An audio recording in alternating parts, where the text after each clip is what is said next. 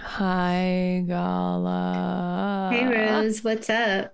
I was just thinking about 6 months ago when we recorded our Virgo season podcast and being like, everything just keeps going. I'm so tired. Do we have to keep going? And I feel exactly the same way. I don't know if it ever changed in between, but it's a little deja vu. Well, I feel like at some point in between, it kind of felt like you could not go for a while. Like there was a winter vibe for me on the wintry coast, where it felt like I was working all the time, and I still am, obviously, but like it didn't feel like overdrive. It felt more like, yep, I did the stuff. That's enough. And now it's like spring on the East Coast is like hunkering up, just like with this like trundle of bullshit. Well, last time we recorded, we gave our listeners a real like one theme episode, and we were like, here you go. We did it. We're going to package. Yeah. Guess what? It's Pisces season. And listen, we carried in a gallon of water in a mesh bag, and we don't know what happened to it. I'm just all fucking wet. Yeah. So, it's like, we'll say that I think that this is really like a real astrological episode with some side peppering of sexy queer Pisceans and just like a sprinkle of war. You can have waffle fries or war on the side. Oh, out of waffle fries. Sorry. Yeah, it's just an unfortunate truth. The milkshake that is nuclear weaponry. So why don't we start with something kind of nice? Yeah, let's start nice. Hopefully when this episode comes out, we will be preparing you for the full moon that lies ahead. It's true. On March 18th. Rose, Rose is not a Pisces. We all know that Rose is an Aquarius on this podcast, but Rose is a Pisces rising and a Virgo moon. And I just feel like it'll be great to quiz the person who lives this life on some of the things that could help us understand what the Virgo moon has to offer us. Wow. No pressure. What do you think? I'm here. I'm ready. I have very specific ideas, feelings, and instructions. Oh my God. Really? You have specific instructions? Perhaps. Though I do have a Pisces Mercury, so good luck understanding. It's basically like some IKEA directions with some like Cocteau Twins lyrics thrown in there. But you want to try? You guys ever listen to Cocteau Twins? Listen, the kids are digging into it. Yeah, I heard Peaches is going back on tour. Speaking of my joke. You're a mess. I love you. You're a mess. I am. You're a fucking mess. Just a couple messes on messes. Perfect for Pisces season. We're all connected, man. All right, Sloppy Joe. So wow, cool. Let's get to stepping. Yeah. So we've got a Virgo moon on the 18th. Yes. Obviously, it's a full moon, so it's opposite the sun in Pisces. But what else is going on in the sky that day? Well, we have like a real cool situation going on. Sorry, I have some burps. That's what happens when air and water combine, which is what we have in the sky. We've got a stellium in Aquarius, and we've got a stellium in Pisces. You know what that is? Just some bubbly water. Makes you burp. In all seriousness, though, this full moon chart is unique and stacked. It could be relaxed, but we're gonna have to work for it. And at least the chart that I pulled up actually has the sun in the 12th house along with Neptune, Jupiter, and Mercury in Pisces. And then we've got Saturn, Venus, and Mars in the 11th, which they're not being like super in on the business perchance. The big feeling is this lonely Virgo moon up against this cluster of kind of diluted Piscean swimming energy, right? And so there can be a pull into the past, a desire to escape, a longing to merge identities, and kind of like I would almost say like throw your fate to the collective, right? And I think that the Virgo moon is going to have to put in a lot of work to stay grounded and resist the temptation to try to control this environment, because it's not possible. And that it's really only in taking responsibility for its own self-care and kind of keeping its little side of the street clean that is going to be able to like get through this. And Pluto's there to help, but it means like a different approach, right? It means if you need help, you have to ask for help, right? You can't expect people to psychically guess it, right? There can be a feeling that if everything's swimming together in Pisces, that perhaps that's a big enough pool to really, truly reflect your needs, right?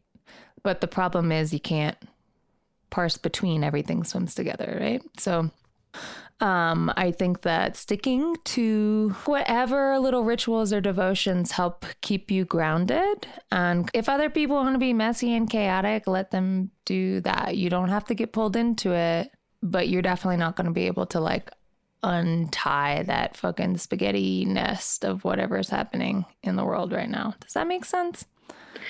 I mean, you really had me for the most part, but you definitely had my mind taking a little bit of a detour when you talked about untying a spaghetti nest.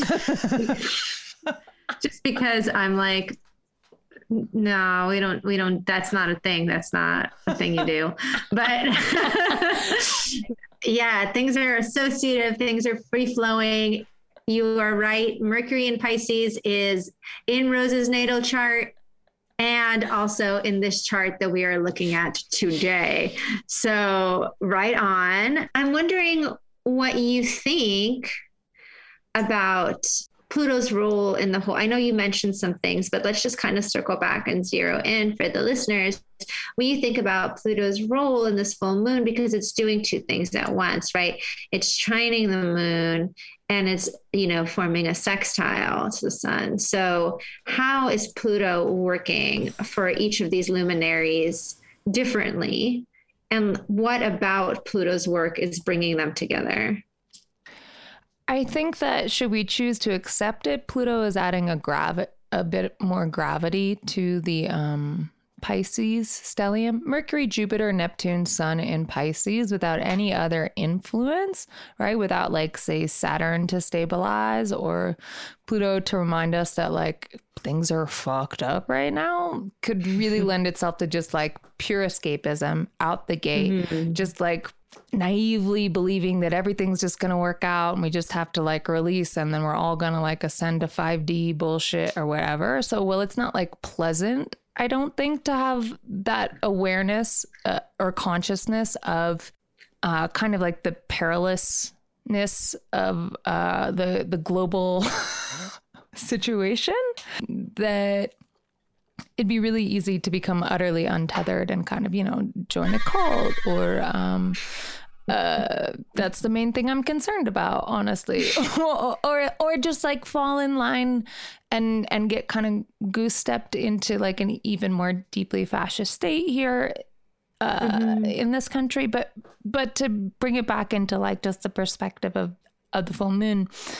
I think that it adds gravity and helps maybe focus the more altruistic aspects that we can find in Neptune, particularly in Neptune in Pisces and Jupiter in Pisces, that wants to believe in the good of others, but also can comprehend and is not going to shy away from the great suffering that there is.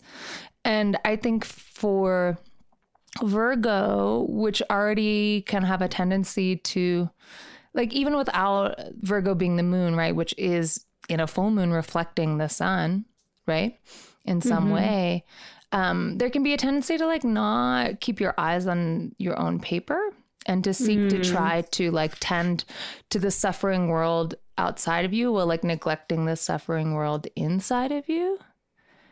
And so I think that there is something about Pluto there, an aspect to both, to be like, yeah, the suffering is what connects us, but like you also need to take care of yourself.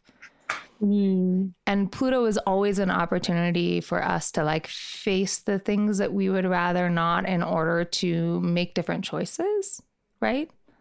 But it has to start with that acknowledgement. So there's something about that, both it being brought into the consciousness of the sun, but also being like pulled into the emotional depths there that allows us to, instead of being consumed by the overwhelm that like Jupiter approaching conjunction with Neptune can certainly give us, it like pulls us back into those sixth house things, into the routines, into the devotional, and reminds us, I think that Virgo at its very best can remind us that like the very tenets of astrology, right? That like the macro echoes the micro, and that anytime you feel hopeless about change in the world, if you can change something small in like your immediate surroundings, that can actually start to build that faith that Jupiter and Neptune and Pisces want and need to have available for you. Does that make sense?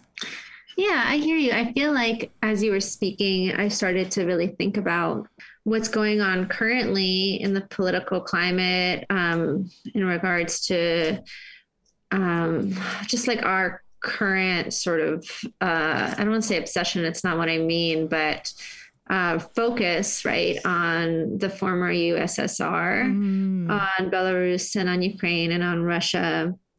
And I was thinking about, as you were speaking, about Piscean over identification and empathy, or sort of like the idea of oneself as empathic, right? Like the self, right? Especially with like the sun there, this like ego, the ego of the self, and getting a little bit lost in that. And I'm also thinking about the way that, you know, while a sextile and a trine can be helpful, the question is helping what? So like for me, it's not necessarily true, right? That, right. That things are helpful for us. Like it could be helping something else. Like it could be helping an energy build or get larger or like create a transformational portal, right? Yeah. And that portal might not be actually beneficial to humans, but it benefits the portal, right? So it expands that. And I was thinking about how when you mentioned a cult, or like being in a cult or not being in a cult, how there is a sort of cult of the cult of like the American capitalist, like savior, right? The do-gooder, this idea of us as like the final frontier of redemption for other countries. And the sextile between something like that, right? To me, it really speaks to what I've been witnessing on the internet about from so many American, or even just like, I guess, empire powers really trying to be like, we have to stop this. We have to, you know, we have to do these sanctions, right? We know what's good and bad. Like, and how so much of that is also fueling a story that is very dangerous. And thinking about that in relationship to like, say, daily acts, like what causes us to feel useful, right? Yeah. So people feeling powerless when witnessing something that can lead to World War III. And, you know, and that's the thing that we're talking about too. It's like, you know, we can get into the fucking mess of, although we're not clearly political scientists here, but we can get into the mess of what it looks like when people perform under this like assumption of perceived whiteness, and what, you know, what people think Ukrainians are based on looking at them, right? Because it's like, actually, Sure. Some Ukrainians are white. Not all Ukrainians are white because Ukraine is a country and it's a port. Like it has ports. It has a lot of trade. It has a lot of universities. Like it has many people of many different cultures that have lived there for a very long time.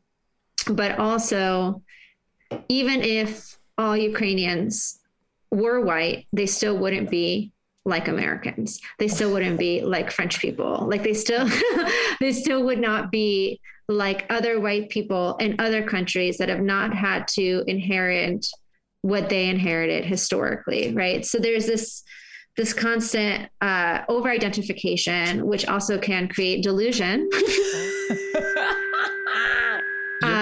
And it's being channeled and tensed against powerlessness or trying to feel useful, how to feel like you can survive this world, what to do in your daily life that can manage this powerlessness that you might feel. Because even if you're not over-identifying with Ukraine and you're just a regular person who understands the stakes, it's not for nothing that like a power-hungry oligarch has now claimed the largest nuclear plant in Europe. Yeah. That's a trouble. that's like a very scary thing. That's a very Plutonian Truly. Scary thing to have happen. And so for me, those things came up as you were speaking to, for sure. Well, and to go one step further, if you think about Pluto as representing, among other things, power and the way that it's sought or wielded, right? There is this idea, if you look at the zodiacal wheel with like a natural solar chart with Aries on the rise, that Pluto and Capricorn would be at the top of the chart, and it's the culmination and consolidation of power that we're seeing in such a wild way. So there is a sense, though there's much darkness that can and will come in Pluto and Aquarius, there is a sense that if this consolidation of power is confronted in the appropriate way, that there can possibly be a dispersal that occurs over Aquarius, right? Over Aquarius and Pisces, but we have no idea. And that's another 30, 40 years, which may hope we'll get them.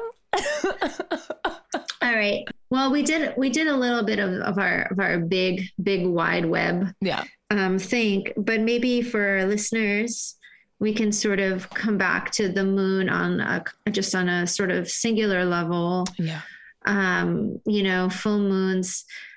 It's true though. Like, I think that there are, if you look at this chart, which we're looking at, it has a little bit of a kite aspect. There can be some release that gets going. There can be some relief. It can also be a valve that releases things that are more difficult, not necessarily better, but for the sake of being gentle optimists, which I think that both Rose and I try to be in our own ways.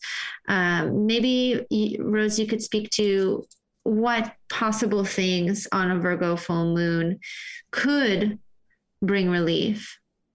Well, I'm actually going to bring Pluto in again one more time, because I actually think that the relief comes from accepting how powerless you are in many situations, particularly against like large institutions and consolidated power. And that is not to make you hopeless.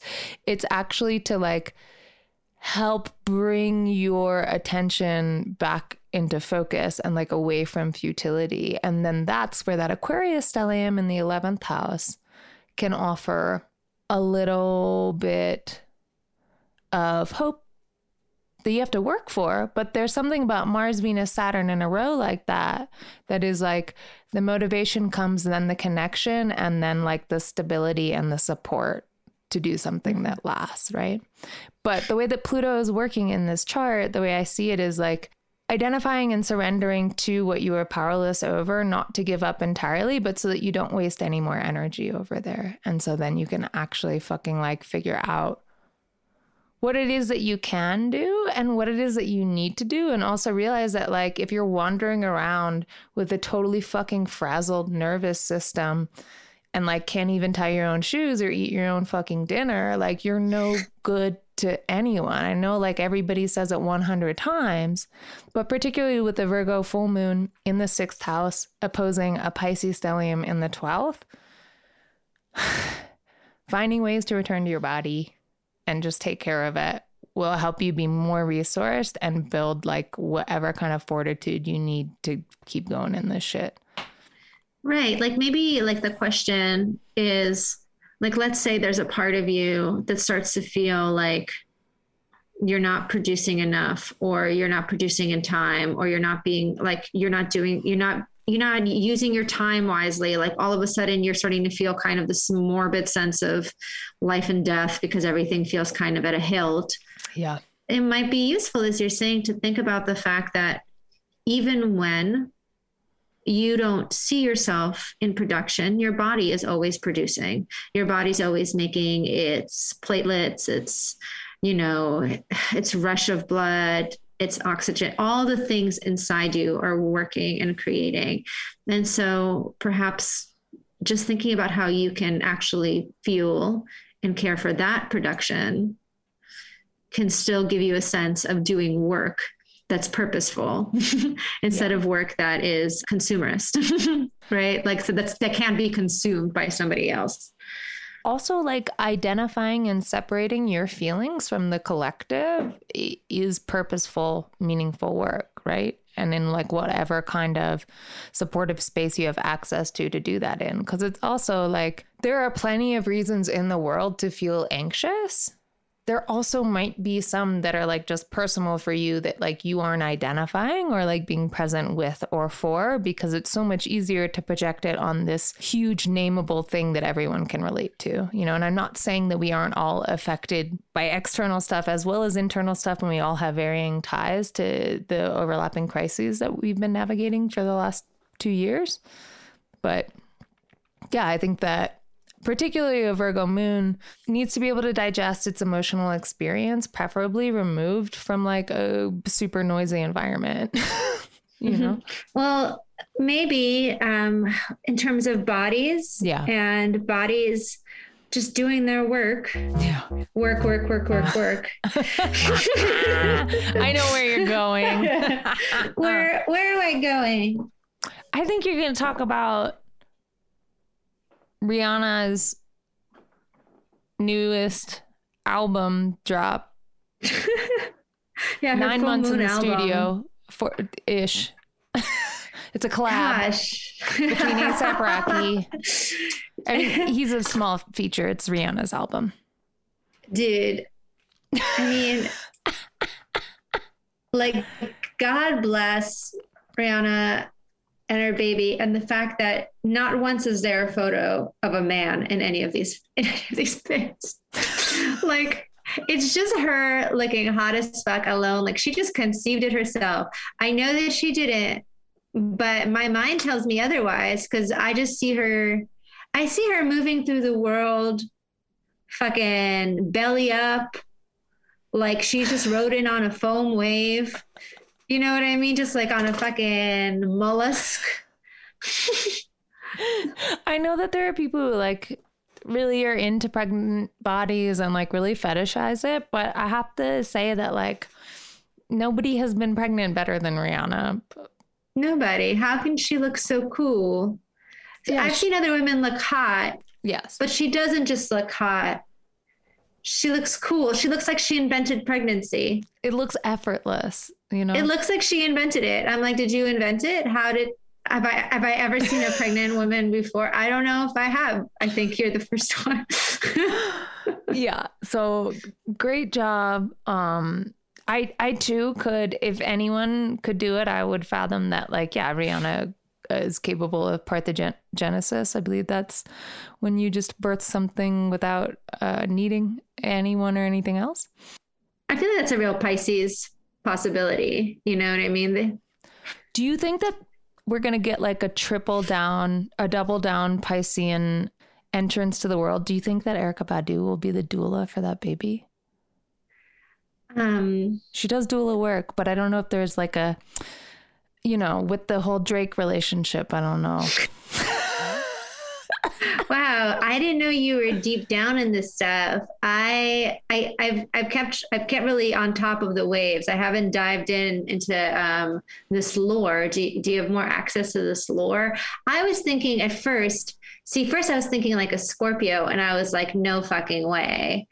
Like, but that's because I have dealt with Pisceans during an at-home birth situation, and like that is not actually something I want to repeat. But I feel like Piscean people, they really do get each other as schools of fish. So for sure, I can imagine one hella cool Pisces kind of like calling another cool squared Pisces to the mix to, like, you know, to figure things out, to get those sea turtles getting to the sea. I mean, yeah, it's like from one ocean to another, you know, ocean to ocean. Mm-hmm, Why not? Yeah, sail away, sail away. So speaking of Neptune and Pisces. Yeah. All right. Well, yeah, I just want to, let's just like note that, like, let's just think about that for the moon, just because I think it's a nice thought. She's doing stuff with her body. We're doing stuff with our body. Let your body talk, whatever stuff's happening. I guess on the topic of really special Piscean celebrities, I want listeners, I want you guys to know that, you know, it might seem like we're just yapping, but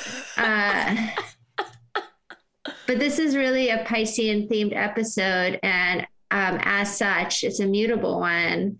Mm-hmm. And it's important for you to understand where I'm coming from when I discuss with you my urge to text Rose at all hours about my dyke suspicions.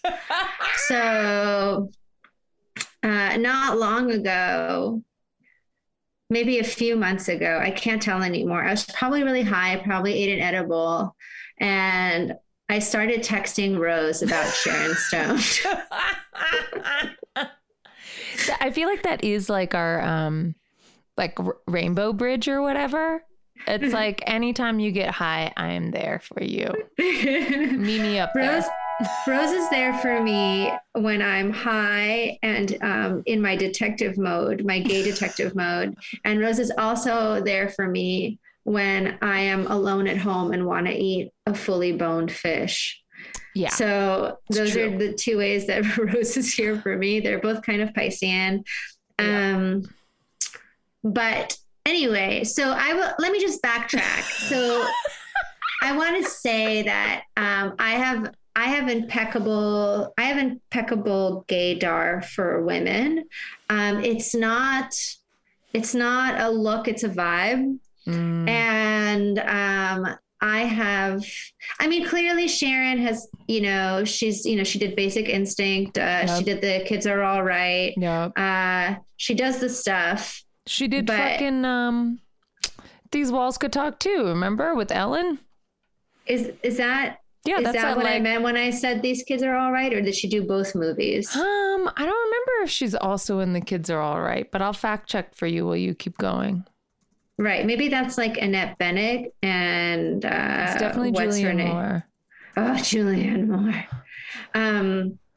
My mommy crush. So if you know, you know. Mm-hmm. So anyway, a long time ago, meaning a couple of years ago when the pandemic was fresh, Sharon Stone did this Instagram video about closing a business nobody had ever heard of her running with this lesbian. I mean, it was clearly, I don't know, like you just look and you're like this, she's standing next to this like butch dyke and she's like, we're officially closing the doors on this business. It was a production company, I think.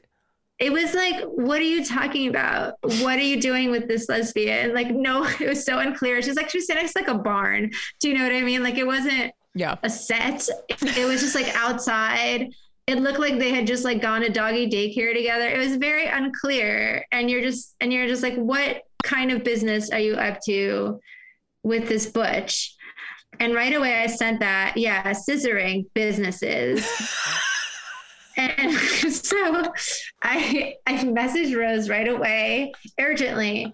And we discussed it. We probably even discussed it on this podcast. True fans know. But here's the thing.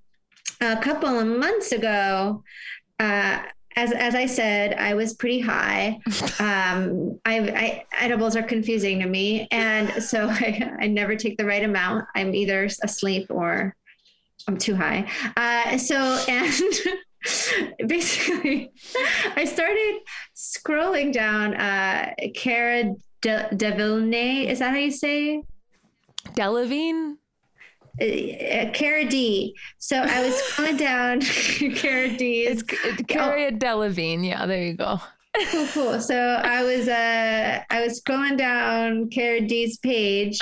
And I don't know why I went there. I don't know. Maybe I was trying to figure something out, or maybe I knew what I would find. And what I did find was just random comments from Sharon Stone about how good Cara looked, or how she was so happy that Cara was seeing her like childhood friend, just like little comments here and there. And, I just started following her around, and it just seemed like she was really invested in a lot of young lesbian lives. Like she just was like dropping little peppery, like enthusiasms, at on the young dykes. And I thought to myself, what is going on there? What is her investment in these people? So we pontificated about that for a while. We don't need to go into it here. And then just the other day, Rose sent me an update. Rose, take it away. Well, confirmed Pisces, later in life, sapphically wed, actor extraordinaire, Niecy Nash. Overall, glamorous mermaid. Professionally gay married, I feel. Yeah, she was professionally gay married. Niecy Nash posted a picture that was just her, Jessica Betts, and Sharon Stone. I'm sorry. Okay, but what did it say? Something like, if you know, you know, but I don't have my phone on me. It was like you vibe with the same tribe or whatever. Yeah, it was basically like, this is my school of gay fish. And Sharon Stone, also a Pisces. And you know what Pisces are real bad about? I would know. I have Mercury in Pisces at ingress today. That's why you're swimming in some slop with us today. Direct communication. I feel like this is like a collaboration between them for Sharon Stone to like come out without coming out. Because her ascendant is in Virgo too. So she's going to want to play like the professional part, but it's like, it's not happening. Yeah. Like, come on. We're closing down the production company and opening up the closet. That was what was happening. Yeah. Like, not only is she on the couch with Niecy, not only is she on the couch, but she's got a dog with her. That's a clue. You know what I'm saying? It's like, you know what a lesbian brings when she like doesn't want to bring, I don't know, a date. A date is a dog. She's like, this is my dog. I should know. She's like, it's double date, guys. Come on. I didn't want to be the third wheel. Yeah. I brought my rescue.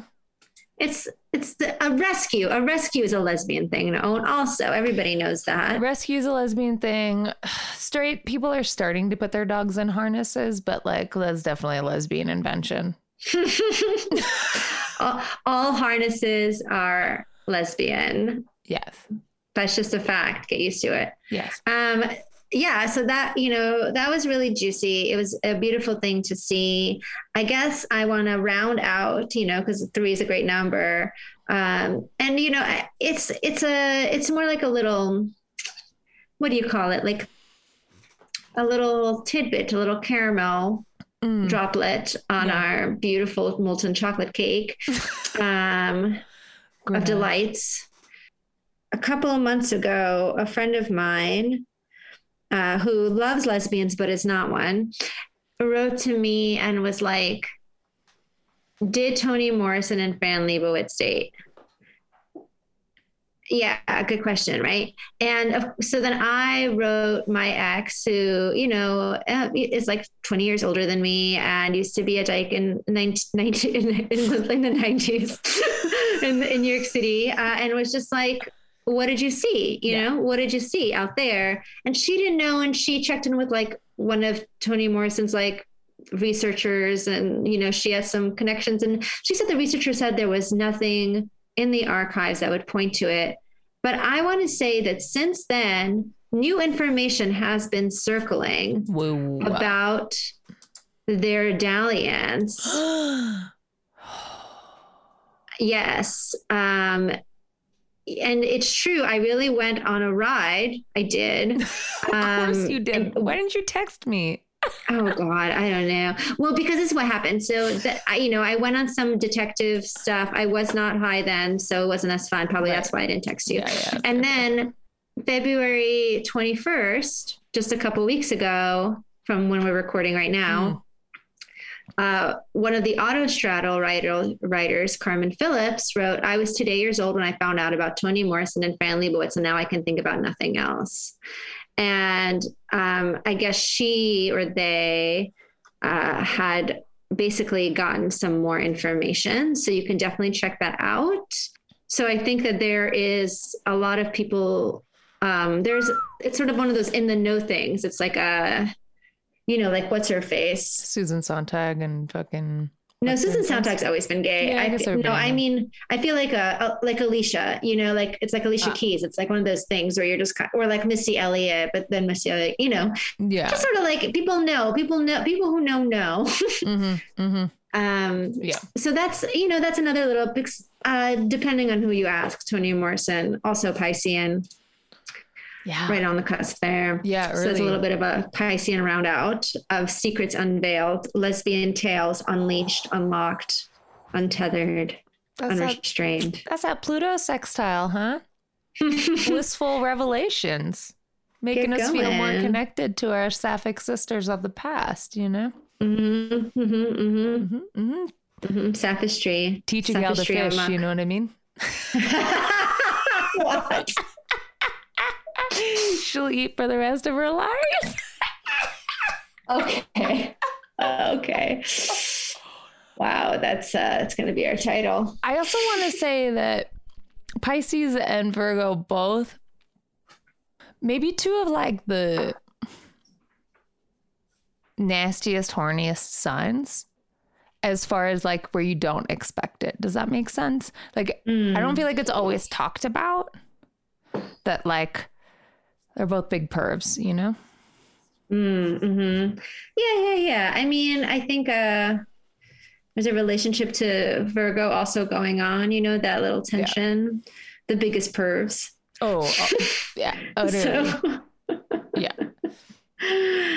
Well, maybe we can talk about something, maybe it's like the opposite of pervness is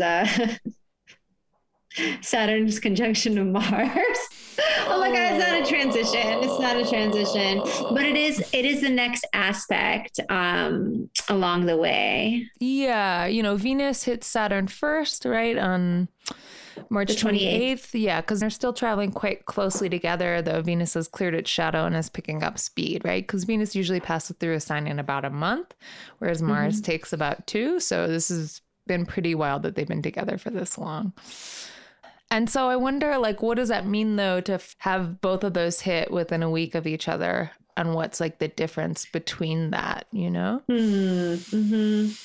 Because on the one hand, you know, it's starting 2 separate cycles, right? Right on.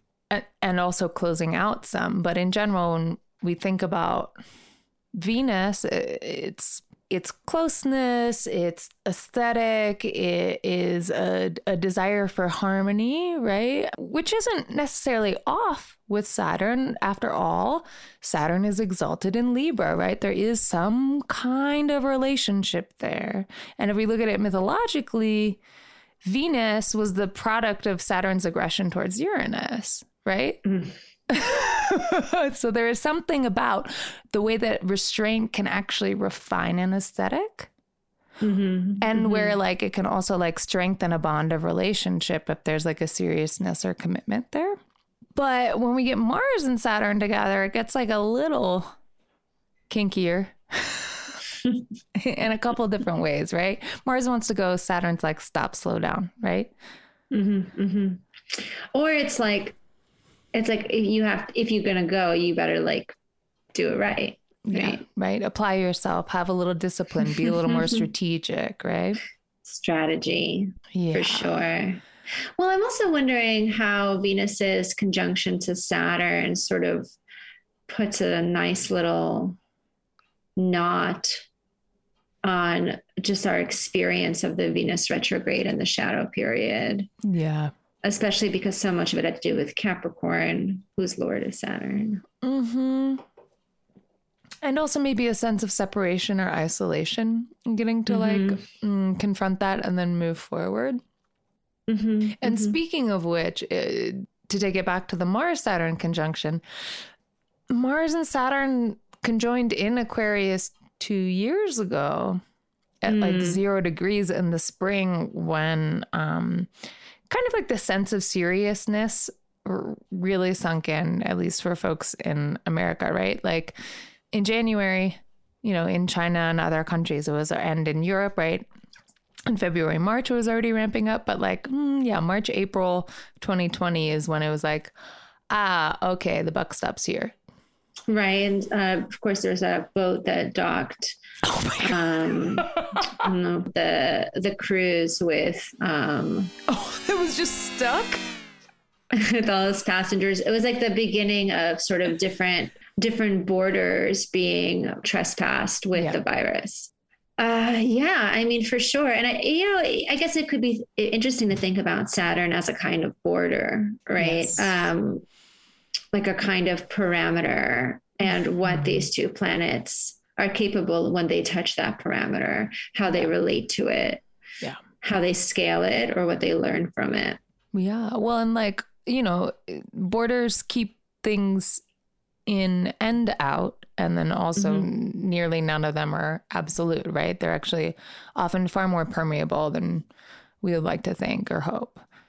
Right. It's almost like borders say more about the people who make them than they do about the people who encounter them. Much like rules, and right? Yeah. But it's interesting to think about that 2-year cycle closing out.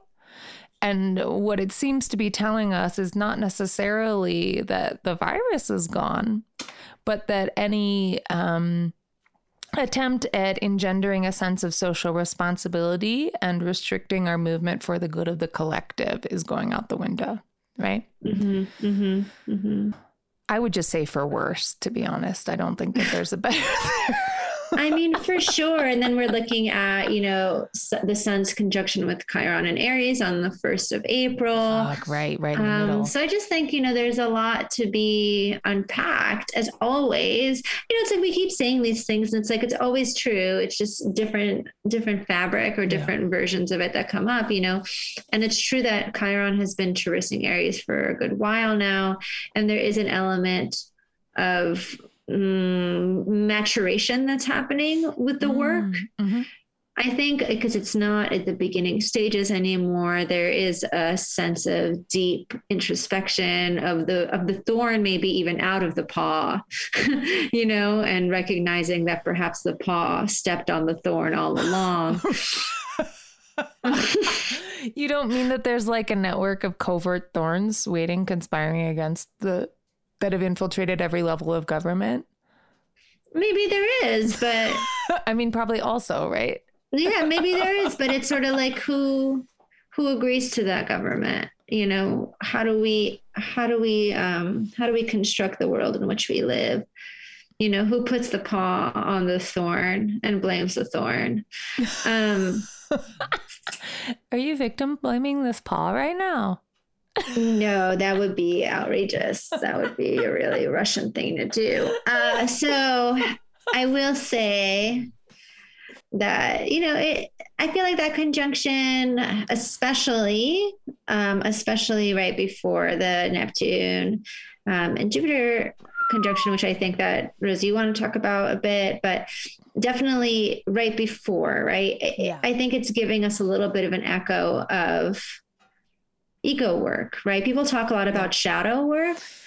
And I think that that's such a wide phrase. Like, what are you even talking about? You know, like, how do you know what your shadow is? Like, people like can't really do shadow work unless they are actually very honest with themselves. And most people are not honest with themselves. No. It takes a very long time to see what the fuck you're doing, you know, and the sun conjunct Chiron is a moment where you really can be right in front of whatever's hurting you and still not see how much of it is within your control. Not because you deserve it, not because, you know, and especially so much suffering is, you know, systemic. So much suffering is like a part of a demonic fucking subjugation, capitalist ploy. Like, of course not. We don't deserve that. But I think there is something to be said for mindfulness, right? Something to be said for the amount of suffering that we also cause ourselves by our relationship to what's happening and how it's happening to us and how we work with it. So I don't, you know, I guess what we're sharing with our listeners isn't exactly like a nice cup of sunshine juice, but it is an opportunity. Well, to me, that gets kind of at one of like the core kind of conflicting pieces of messaging around Jupiter, and particularly how Jupiter is expressed in the sign of Pisces, is like truth and belief, and how just because we believe or hope for something doesn't mean it's true. And just because something is true doesn't mean that it necessarily makes us feel hopeful, yet there is still something important. And I think for some people, inspiring or meaning making about finding what feels and is true, right? For sure. I mean, right now, as you're speaking about that, I had this memory recently when Tennessee and I took too much mushrooms. I did that too. I did that right after my birthday. Yeah. I mean, we both, like, I would say we both did not have a great time. Mm-mm. But neither of us regretted it. No. Like, we were both like, this is the other side of working with medicine. If you choose to work with it this way, it's like, because we didn't just take like a square to sparkle. You know, what I thought we took would just be kind of like a fun open dose. But because they were small, they were like small ones. And sometimes when I take that amount, it's chill. Yeah. But then it was too cold because we were in the middle of nowhere. Mm-hmm. So we couldn't really like stay outside for very long because we're too cold. And it's like, you want to kind of like be relaxed. Yeah. Plus the woods, the trees were giving me like a real Fish concert vibe. I can't explain it, but I was like, it's like, I was sort of like, these dudes meaning trees. I was like, these dudes are like, they're okay, but they're not my people, you know? I do know what you mean. Yeah. I couldn't explain it. I was like, it's like, I want to be in the midst of Avalon, but I'm in the Druid forest. It's like the wrong place. Yeah. You were just in the game mist. Yeah. It's just like, it's not right. So we came inside and then we just like proceeded to have this like together, but also solo trips that were both like so intensely anxiety ridden. Mm-hmm. And they really were like, I think for each of us, they really gave us information about what we're working with. Yeah. And I was like, oh, okay. It's cool. You know, I didn't know these feelings were inside of me. I didn't know until I had to like just mitigate them for 6 hours, you know? Yeah. And now I fucking know. And you know what? There was this moment where the knowing led to an acceptance. Yeah. And I think that's my little bridge towards talking about this Jupiter Neptune conjunction. I was thinking that is like the perfect, like too much of a good thing, or like connecting like too strongly, too intensely, too deeply to every single thing that you're feeling and every single thing that the collective is feeling, right? Like Jupiter just makes things bigger, right? And sometimes when you're going for a bigger, you know, transcendent experience, right? Neptunian spaces are altered states. Like for me, it was definitely like, I don't know, like the garbage disposal was jammed, and then I opened it up and was like, oh, that's everything that's in there, right? But with my emotional interior, which then led me to be like, I am so glad that I'm starting therapy again next week. It was like the easiest come down of my life, because I was like, oh, I feel so much happier in this like slightly more compartmentalized existence.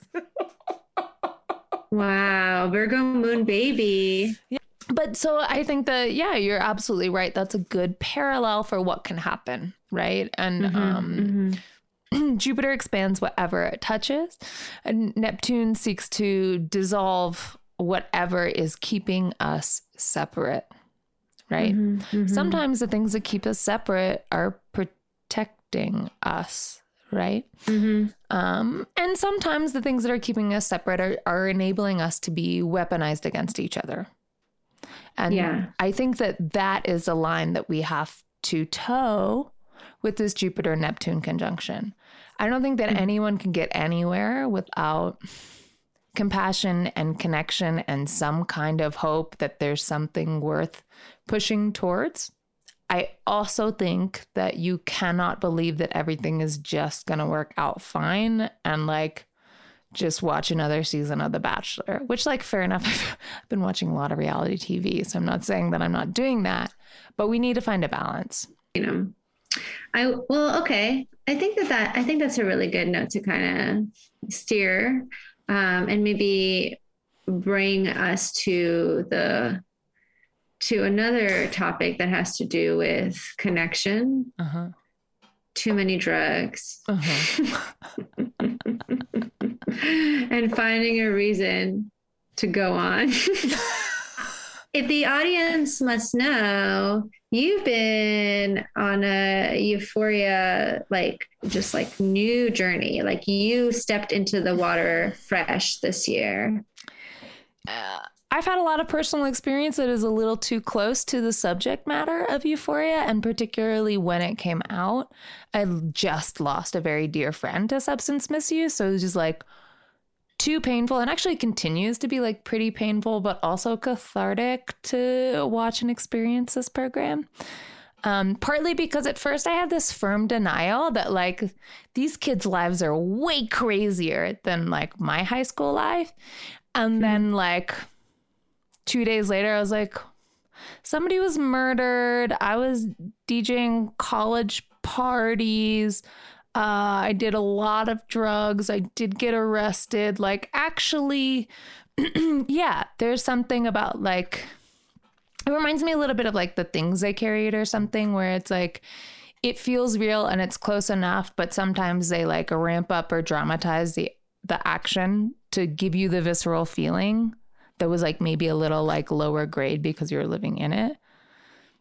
Yeah, I mean, I really think it really depends on, I think, your childhood. I do think that queer kids sometimes can have a particular kind of childhood because they're like so dissatisfied. So they're just sort of like wandering around trying to find something that feels right. But I'll also say that, like, I mean, for me, it did feel pretty applicable, even though I didn't grow up in some sort of Los Angeles suburb. Like, you know, I did grow up in New York City, and I definitely grew up around a lot of the same kind of activities. I think the main difference for me is the amount of dicks and breasts that you're seeing. So many like dicks. That's the amount is a lot, and it's fine. I kind of love it in some weird way. I mean, I don't love how sexualized Cassie is, although I can't look away. But I do love all the dicks. Actually, I think it's kind of funny. Like, I think it's sort of campy, the amount of dicks that are going on. And I think they really ramp up that campiness in the last few episodes. Me too. I feel like fair is fair. Mm-hmm. Like, if you're going to sexualize all of these teenagers, you fucking weirdo Sam Levinson, like, you know, I still think it's like a pretty misogynistic lens, but at least there's dicks in there too. Though I'm pretty sure many of them are prosthetics, which then is like, wait a second. How come cis dudes get to like obscure their nudity in a way that like many other people don't? I mean, I don't know about this prosthetic dicks. I just thought they were all real dicks. I went like deep down a wormhole because then I was like reading. You went down a dick wormhole. I went down a dick wormhole. Anyway, the long story short is, yes, I did. Like I often do. I just finally get frustrated that everybody's talking about something. And I'm like, well, maybe it might actually be like good. And also, who doesn't love Zendaya? So I did take a journey and I'm finally in season 2. You're in season 2. I'm fucking stressed out by this show. It is stressful. The amount of harm that actually occurs is like so dwarfed by like all of the instances where you think something truly horrifying is going to happen. Mm-hmm. I mean, there's a lot of horrifying things that happen, but then there's like things where you're like, this could be 100 times worse. Which is still Mercury and Pisces dancing around. I think the show is a really interesting embodiment of Neptune. Neptune and Pisces in particular. But the third piece that I want to bring in, which is that Neptune and Pluto have been in sextile for almost 100 years. Renee Sills did a really great 1-hour like Instagram live about this, so I'm not going to go in depth into it. But what that means is for like the 5 or 6 generations of people who have been born with this Neptune-Pluto sextile that reoccurs, check your birth chart. You have it. I'm pretty sure if you're listening to this podcast, you have it. Within, 6-7 degrees or so. The way that it positions you is that Neptune is going to square your natal Pluto in kind of your late teens and early 20s. And the reason that I bring this up is because in Euphoria, allegedly, these kids are all born around 2000, 2001, right? Meaning they all have... I don't know. Yeah. In the opening episode, Zendaya talks about being born like the day after 9/11, right? Oh, shit. Okay. And so these people have Pluto in Sagittarius, and now Neptune and Pisces is squaring that. And on top of that, there's a swath of them who were born actually with Pluto conjunct the South Node. That adds an extra fadedness there.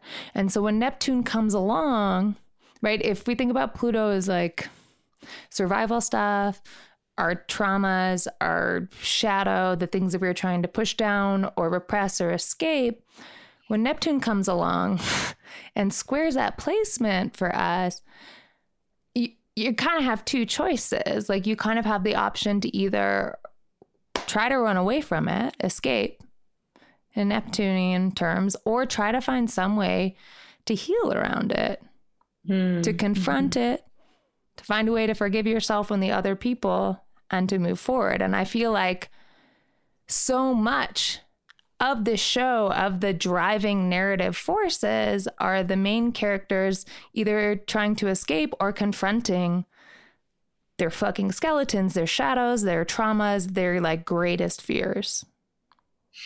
You're really making me feel even more positive that Zendaya is, that their character is a Sagittarius. Yeah, right? Because imagine that. Being a Plutonian in the mix. Yeah. Because, what is fairly obvious as you continue along, but I don't remember if it's fairly obvious in the beginning, is that Zendaya kind of serves as, what is it like the patient zero, like basically the person who is visibly going through what everybody else is going through on a more subliminal level or more below the scenes level. And also kind of pushing everybody to meet her there. And she is this agent of transformation, even as she struggles to change herself. Right, because she can't see herself because of Plutonian. And really feeling can't. like you're like so tied to this, you know, Sam Miller would often talk about the South Node as being like a stake in the ground with a rubber band that is always stretching towards the North Node, right? And if Pluto is there too with the stake, like this feeling of like this pull back into the dark earth that like you cannot escape, so why would you try? It's fucking futile. And you don't get any more Neptune in Pisces than opiates, and it's no coincidence that since Neptune entered Pisces, we've had this explosion, right? And the last time we had an opiate crisis in this country was more like Saturn in Pisces, which happened right around when Kurt Cobain died. Right? It would have been like 93 to 96, kind of. I was like, was that 94? Don't I remember that? Yeah, yeah. Yeah. But so, I don't know. I just have been thinking about that. And the desire to escape. Kurt Cobain, also a Pisces. Also a Pisces, right? Yep, he died April 5th, 94. Yeah, right? So like right there, like during his Saturn return. Wow. Deep cuts. Deep cuts.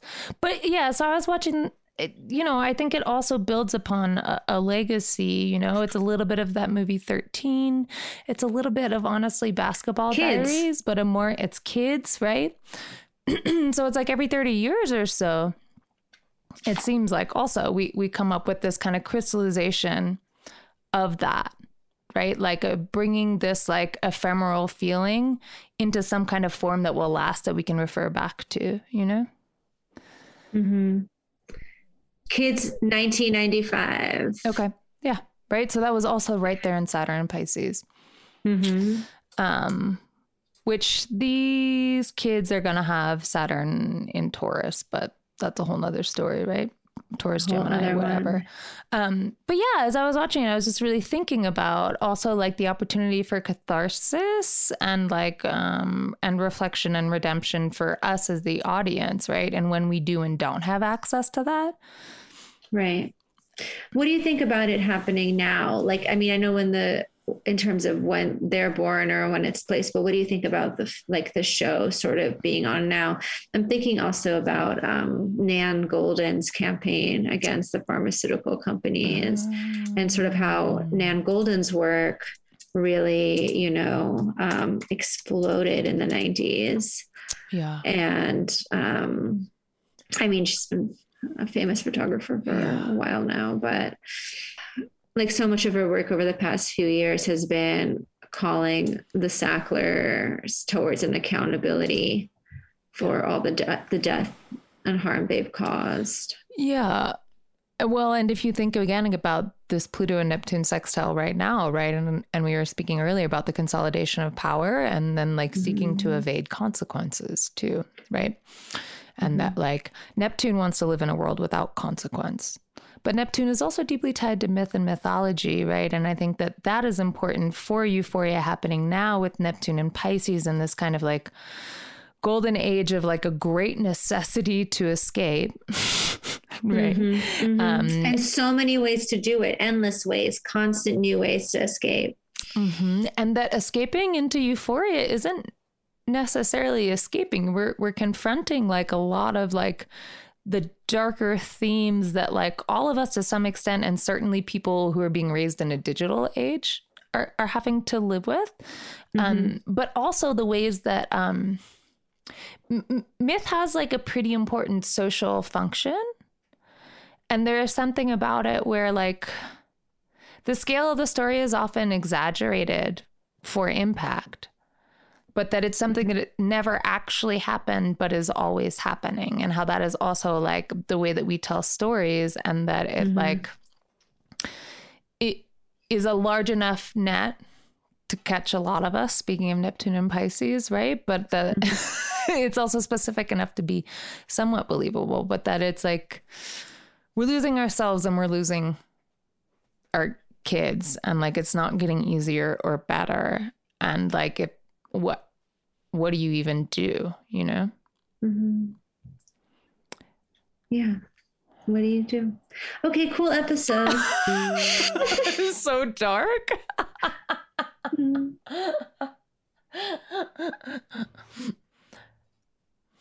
But the point of a myth is that, well, their choices are fated and scripted and have already been made, and you know, they're conscripted by the fates somehow to make these choices over and over again. The illustrative and cathartic quality of them is that we can cast our grief upon them and grieve and find that release, but that we also can learn from their mistakes without making our own, even if they're hyper dramatized, right? Mm-hmm. Even if they're bigger and worse than things we do. Like, I don't know. It's sort of like I don't know about learning from mistakes or not. Like, I don't know how it works. You know what I mean? But I think that if anything, right, there's at least something Pisces can offer us is company. So there is this feeling of understanding, like there's like that, the story, like whatever you've lived through. Yeah. Even as it's probably unique to you and, you know, has a lot to do with your very personal experience of the world. It's also happened so many times in so many different iterations to other people. Yeah. Well, and you know, so that the feeling of being less alone. And I think that maybe that's like the counter remedy in some ways. Like, I think that there's a huge aloneness that's, you know, that keeps cultivating, keeps growing, even as, you know, there's so many more ways to connect. Yeah. Like, there's a great separation. And I think that like the remedy, right, is also feeling connected, not just because you can message someone or follow them or, you know, see what kind of cute new dog they just adopted, but because you actually have something to offer each other, like some kind of beautiful care and witness and understanding. And everyone needs that. Yeah. Yeah, I mean, the circumstances appear unique, but suffering is universal, right? It's just a matter of scale and intensity and duration. Mm-hmm. Well, I guess it's time to wrap it up. Oh man, yeah, that was we told you a lot of stuff. It's rough out there. It's okay if it's too intense for you to watch Euphoria, but sometimes it helps you cry about things you didn't make or take the space. And laugh too. I think it's also kind of funny. Oh yeah. There's lots of moments that are very funny. And yeah, those kids that young cast is very talented. Very talented. Very talented. Exceptional. And yeah, I'm terrified of Nate Jacobs. Everyone should be. True. All right. You got anything going? You got anything cool? You want to tell anyone anything? I guess I want to tell people that I'm a Fezco stan for life and that I am chilling like a villain. That's it. Cool. I want to tell everyone that like the first girl I fell in love with in middle school creepily looked very much like Hunter Schafer and had very similar style. So I've been having some real weird early queer flashbacks, but yeah, I wasn't on pills at that time. And the other thing I'd tell you is, yeah, you can book some readings with me. I have a website. Yeah. It's my name.com, Rose Blakelock. Yeah, there's sliding scale. I have our low cost and gift cards.